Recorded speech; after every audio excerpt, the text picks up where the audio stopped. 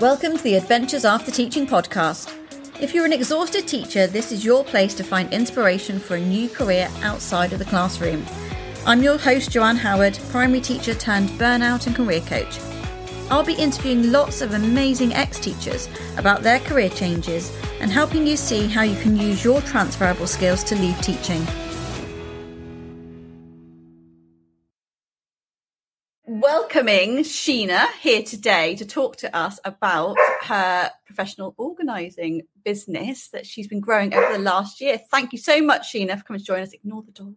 You're welcome. No problem. I don't mind the dog. Oh, he's just waiting for his walk. It's like, you need to wait until I've spoken to Sheena and then we will go for a walk. So Sheena's come to talk to us about her business that she's been growing for the last year. Sheena did come from the classroom. You were a Senko, Sheena, weren't you? I was. It feels like a lifetime ago now. Yeah, absolutely. Well, it does feel like quite a long time. You've been on such a journey since then. So how did it all start then? Because when you left, you were looking for a job, weren't you, initially? I was sort of tentatively looking for jobs because what I knew was that childcare was always going to be an issue with the school holidays and things. I'd had that luxury. So everything I looked at was kind of clouded with how am I going to make this work around my child and holidays and also what I was interested in. I quite often needed an additional skill, and I did not want to do any more training. I didn't want to do any more training. I thought, no, I've got so much knowledge already. Yeah, enough is enough. Yeah.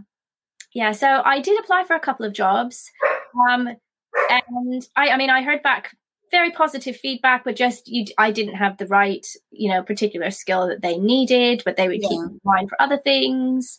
And that, just got me thinking, well, I've been looking for a long time. Maybe there just isn't that job out there that I really, really want. I'm wanting to think about doing something myself.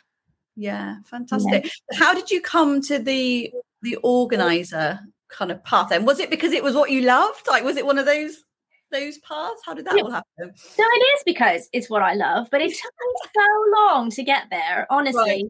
So I did quite a lot of coaching and quite a lot of reading around skills and finding your ideal career, and organizing just kept popping up again and again in my top skills. And I thought, well, there's definitely something there. And so then you can look. You can look online. If you've got good organizing skills, it gives you like a whole host of jobs that you could potentially be good at. And professional organising was one of them. Fantastic. Just mute my mic because I've literally got a child crying upstairs. The dog's crying. Happy half term, everybody. I know you all know, so it's fine.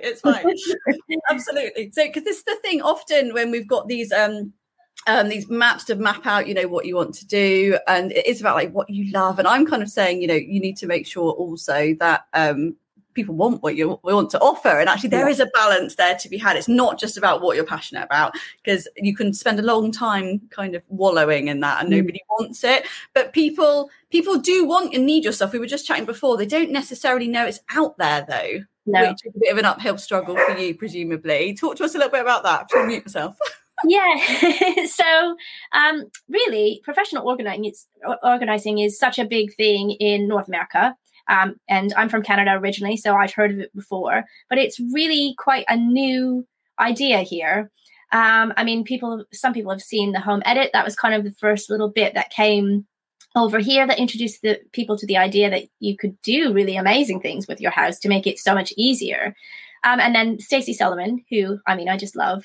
Her program is, so overwhelming. It's not necessarily how I do things, but she's so lovely that she can get away with it. Just to let people know that it's okay to ask for help around these things, because we're not naturally good at organizing. Not everybody is. It's definitely a strength of mine, but not for everybody. And if you're not taught how to put systems into place in your home, that's not, you're never going to get to a place maybe that life seems a lot easier, and it's easier to tidy and find things. And you may have been taught. You may have. My mum was quite organized, but her organizing is different to my organizing. Yeah. So And it's about that impact and transformation, isn't it, Sheena? And that's the difficulty as well. It's not just that people don't know it's out there, but they don't necessarily understand the impact that it will have being more organized. I mean, even just in my coaching, very early on, we talk about, how your environment is impacting your emotions and therefore your thought processes and your behaviors. Are people becoming more aware of that, do you think? I think people, having gone through the pandemic and working from home, really, really opened people's eyes to how much your environment can have an impact on you. And it's that, for me, it's always that constant to-do list that if things aren't organized, in the back of my head, it's clouded all the time with the things that I need to get done around the house that I haven't done yet. And it stops me being creative about other things, and also being really present especially to my son. Like if I'm sitting in a room with him and I can see stuff that's, a job that I need to do, I just find it so mentally distracting. Yeah. I think probably when I was younger, I was better at working things out, but now at my age, I just feel like it's like I'm hypersensitive to things now. Yeah. Saying that though, you do coach kind of clients around the letting go of being perfect, because it's not about kind of feeding that perfectionism, is it? And like, we've got to have everything away. It's not that. It isn't that. And also that would not suit everybody. It wouldn't suit everybody, because some people need to be able to see the things that they're using on a day-to-day basis. They need to be able to find them, especially if there's any, neurological things going on for them. They need easy access to be able to find things, so they'll spend too much time looking for them. That's me. That's why. See, I can go back to my husband and say, I need to see things. Sheena said. So we're talking about kind of teachers' journeys to starting up businesses. Kind of what the traps are, like what was helpful to start with. Now, you did spend some time in the academy a long time ago now, Sheena. You've kind of like graduated now. She's off. She's being employed by different people. So when you first started out and you're kind of mapping out this idea, what types of kind of general things helped, do you think, when you're kind of refining what you're going to do? What would you say helped? I think finding communities that supported the journey that I was on. So I didn't necessarily know from the beginning that it was going to be professional organizing, but I knew it was going to be a business eventually. So I started finding communities that supported me to start a business. And that made such a huge difference, to be able to tap into knowledge that other people had, or just to share how I was feeling and get feedback from people to say, I was there, don't worry, keep going, you're doing the right thing. Just for people to say, it was kind of a validation as well, because I didn't know what I was doing. And so when I was saying, I'm doing all of this and nothing's happening, and people would say, just wait. Like, that's normal. That's normal. Yeah, you're not doing it wrong. Yeah, absolutely. We chatted a little bit about this last night. I think that need to kind of have it all mapped out and know what we're doing. And I was saying we have to be messy about it. We can't know everything we need to know when starting a business. So that really speaks to the reason why that community and people saying, actually, I was there. It does get better. It really helps keep you going, because so many people stopped, didn't they? So many people give it up, and you can see that with all the kind of struggles along the way. Were there times when you thought, I can't do this anymore? Yes, there definitely were times. And actually not that long ago, I think probably March this year, I've got a mastermind group that is just for women in business that I meet with once a month. And I was saying, again, all the things that I'm doing, and I was barely any clients. It was hit and miss clients. Yeah. And then all of a sudden, I did have to do some mindset work, I think, as well around it, because there's things will hold you back. That whole idea, especially around money and things like that, mindset things that I had to work through. And once I just did a little bit of work on that, all of a sudden it was like the floodgates just opened. Brilliant. And I was so busy. It was like I went from nothing to like super busy all at one time. It's amazing. Like, whether you think you don't deserve money, whether you think making money should be hard. Yeah. We've kind of grown up in the teacher land thinking, I think, that if we're not tired, then we're not working hard enough. Yeah. If you're not constantly overworking, you weren't doing enough. Definitely. Yeah. when it comes to pricing and valuing yourself, then the knock-on effect can be huge. Do you remember my first coaching package that I put out there? I can't remember what I tried to do. It was just like so low, wasn't it? Yeah, I remember saying to you, Joe, that's not enough for what you're offering. Yeah, I do remember you saying that to me at the time. I look at stuff now, honestly, when I've been journaling in different packages and stuff, and I look at the price of something and think, what were you thinking? Mm-hmm. And, the Academy itself should be more, and I know it should, but I'm trying to keep that consistency because it's working, mm-hmm. and yeah, it's working as it's working, and I'm still kind of building stuff in the background. But even now, I know that, a year down the line, I'm going to look at that and think like, oh, that is just too much you're giving there. Anyway, I digress. So community has helped. Yeah. Help to validate that, the mess is necessary, the doubts are normal. That's okay. That's okay. And so in terms of then other things that have helped, has having processes, I suppose, helped as well? I talked a bit yesterday about having a journey to follow. 100%. That has made such a big difference because I would have not had any idea what steps to take. And I wouldn't have had any plan had I not had pathways to follow. And I mean, what you were saying, another thing that really helped was coaching. Coaching really made a massive difference for me too. Yeah. Because you don't see what you don't see on your own, do you necessarily? And there is light in the resistance often, isn't there? Like, whatever is feeling really heavy and uncomfortable, there is some growth there, even if it's just you're not listening to yourself, that is not the right thing for you at the moment. But there's not just the fear around money, but there's fear around visibility as well, isn't there? Like putting yourself out there. And you started a Facebook group, didn't you? That remember those first days of like, some lives and things, because you might not think about that early on. So how has that developed for you, this need to be kind of the face of your business? I think it's still developing, actually. Yeah. I think for me, it was always, I knew that being in person was always going to be a strength of myself. Yeah. And that's why I did a lot of networking, that because I felt like I could be more of myself in person. But I've got to the point now where in my business, I need to be myself online as well. So, I mean, there's big changes for me coming, big plans for social media, to get it really, give myself a bit of a kick to get it up and running properly. Yeah. And and I think it's seeing what other people are doing and doing well. I mean, there are some massive home organizing groups on Facebook, aren't there? But, they're a bit more American, maybe. Yeah, there's a couple. There's a couple that are UK that are incredibly supportive. But I think, one of the biggest things I'm learning about this whole idea about being visible is that it's not about being perfect.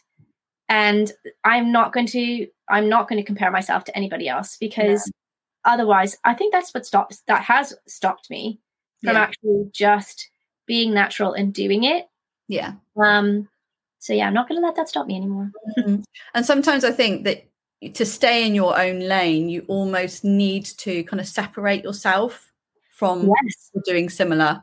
Yeah. And it's not about competition at all in any way. It's like, completely wish you well, but to stay in my lane and focus and not doubt myself, actually, I can't surround myself with people doing similar things to me. That's where I certainly have been to, whether people have understood that or not. But that sounds similar to what you're saying a little bit there. I think that's a really big one. When people see somebody else doing something they're doing, they get intimidated and feel like they're not doing as much or not the same things. But it's so important to remember that people buy people. Yeah. So if you're not being visible, then people don't actually get to see who you are and whether or not they want to work with you. Yeah. And that is that's what makes people decide if they want to work with you, is actually you. So it took me a long time in marketing my content. I was using lots of vocabulary that was, that I'd seen other people using. And I just thought it was like a light bulb finally went off. And I thought, well, it was more like I knew that that's what I needed to do, but it took me a long time to find my voice. Yeah. And to be comfortable with actually just being me, because my Canadianness is so different than other people that are in my sphere. There's no one else I'd rather come and help me sort out my Sheena than you. I can already see you getting your hand stuck in here. I wouldn't want to inflict it on you, quite frankly. You mentioned that you're getting some agency work now as well, so kind of diversifying. That's really interesting. Talk to us about that. How's that happened? Or what's it was only so I was part of a networking group that was for professional organizers, and somebody happened to mention that there was this agency which I didn't even know existed, and I just thought, it would not hurt for me just to put my name out there and see what happens. And it's been brilliant, actually. I mean, the lady that runs it she's super helpful and she's really efficient. So I barely need to do anything but show up on the day. Yeah. Yeah, it really is. And I'm lucky that I'll be able to use the reviews and testimonials through my website and stuff as well. So brilliant. Oh, that's really, really good. And it just speaks to the power of networking, doesn't it? Because it is broadening your perspective all the time. And opportunities will just, when you're open to them, you will see them. That's what I'm trying to say, I suppose. You've got to put yourself out there, don't you? Have you done work locally as well, Sheena? I've got actually 2 clients that I'm working with on a regular basis, probably 5 minutes from me. So that's really, I mean, those are the best scenarios because I don't have to travel very far. But I'm also starting virtual, like I do virtual sessions as well. Okay. So I don't have to go anywhere for those ones. Brilliant. So people just walk around with you on their phone. And actually, they don't even necessarily have to show me everything, because I think one of the biggest barriers for people when it comes to professional organizing is the embarrassment of letting people see their homes. Yeah, we were chatting about this, weren't we, in terms of those objections? Yeah. People always apologize for their homes. I mean, even if you go and visit friends, don't worry about that. Excuse the mess. People are always apologizing for what I guess we think needs to be perfection. And actually, it's just not reality, is it? No, not at all. So, excuse me. It's so amazing to see kind of a year later. Because I was saying yesterday, it may take 6 months to a year to kind of get the business where you want it to be, and you can see the clear path ahead. And not to say that to put people off at all, but just to embrace and appreciate that it is the journey, that you'll sidestep and zigzag all over the place. And you almost like you have to be comfortable with that. And if you're not, that's where you may get frustrated and say, I can't do this. Yeah. Would you agree? Yeah, I mean, partly for myself, the reason it took such a long time to get up and running is because I was holding myself back. Yeah. I didn't want to be visible. It took me a lot, like months and months and months to finally go, like, if this is going to work, you actually have to be brave about it. And not just ask family and friends and just get out there.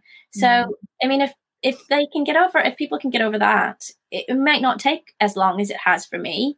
But I also really embraced that time as a learning opportunity. So whilst I wasn't working with clients, I could do lots of learning about the marketing and things like that. And also just to get the foundations of the business really solid, like everything, like your customer pathway and things, like all the things that you need once people start giving you a call. All of that, if you've got it just makes the journey once people come into your life a lot easier. So, I mean, I actually miss the learning side of my business. So much.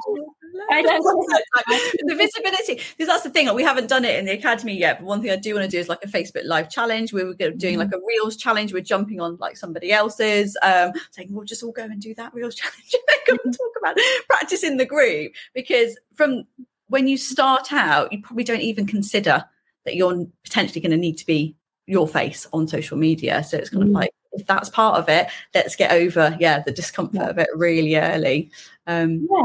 Rip the plaster off, as it were. I definitely, and also it's the first couple are scary. And I didn't have a script, but I had a script in my head when I was doing them. And I think I just found it so incredibly stressful. And I thought, well, this isn't how I want it to be. I just want it to be natural. And so that's where I'm going with it. And it doesn't matter if I say the wrong thing or if I miss something out. Absolutely. I mean, the amount of times I've had post-it notes around the screen, bar the camera, and you'll see my eyes all over the place. But yeah, chatting like this is so much better, isn't it? Fantastic. So we've said community has been really important, kind of having a pathway, kind of putting the pieces in place. Anything else that's been particularly helpful, I think, over the last year, like maybe not necessarily even like now, but kind of earlier on? I think probably my biggest thing that held me back for a long, long time was confidence. Yeah. Really, that was a massive, massive one for me. And I felt, when you do that thing where you say, well, when I am this, I can do this. So it was kind of like, when I feel more confident, then I'll do this. But actually, it's the doing that makes you confident. Yes. So that was a big learning curve for me. Just, don't stop making it such a big deal and just do it. That's amazing.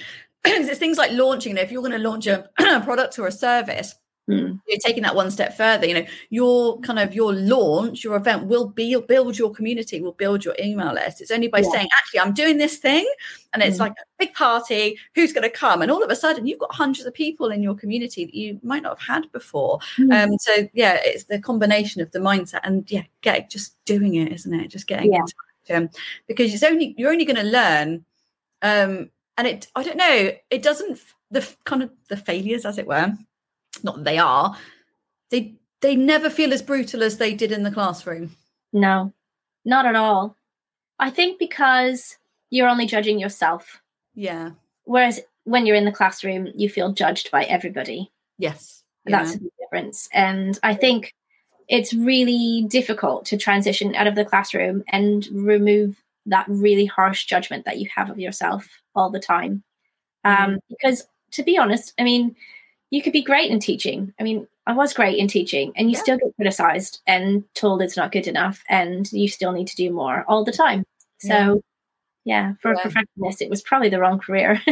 Well, absolutely. And it's like having an overbearing, judgmental parent, isn't it? Like we know, anecdotally, the kind of the damage that does to one, and yet that's the kind of environment that we were in for a decade. So it's going to take some conscious work and time to work on the mindset, isn't it? In lots of different ways. But that's the beauty, I think, also of doing it with other teachers, is that they get it, they understand it, and you can pick it up with each other and really challenge and say, well, hang on a minute, actually, it sounds a little bit like you're avoiding things there, or you're going for the easy option, or whatever it might be as well.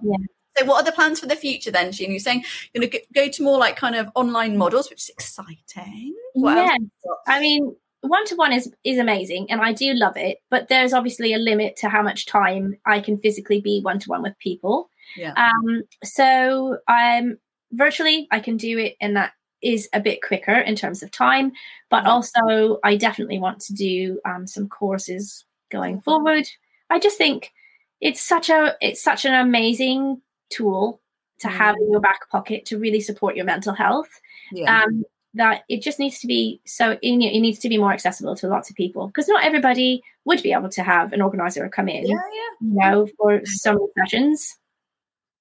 And the fun of those courses, I suppose, will be like pinning down like the specific problems that you're solving with those specific courses. So I was chatting about that, Sheila.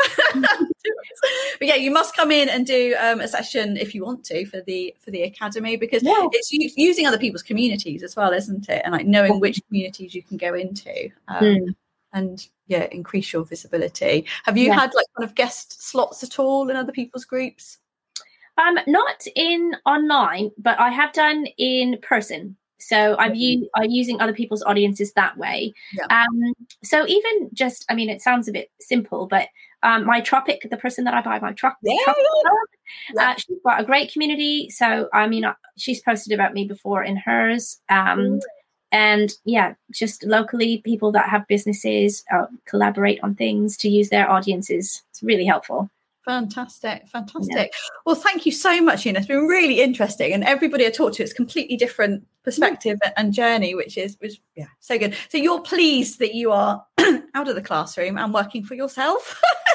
I honestly say it, like I still say it probably about 5 times a week when I see schools out, or if I see like anything at all to do with school, and I just think, so glad I left. Like I do not regret it I don't regret it. I've not met a teacher that does. And it might be with the people I'm surrounding myself, but I've really struggled to find a teacher that has really regretted leaving and is desperate to go back, quite frankly. But yes. But if you're still in it, just quickly before we go, Sheena, do you think it would have been possible to build this business kind of at a slower pace while you were still in? Because we've got quite a lot of teachers obviously still working. We're talking about like carving out time, etc. I know that's not the reality, but on reflection, how do you think that might have panned out if you were working?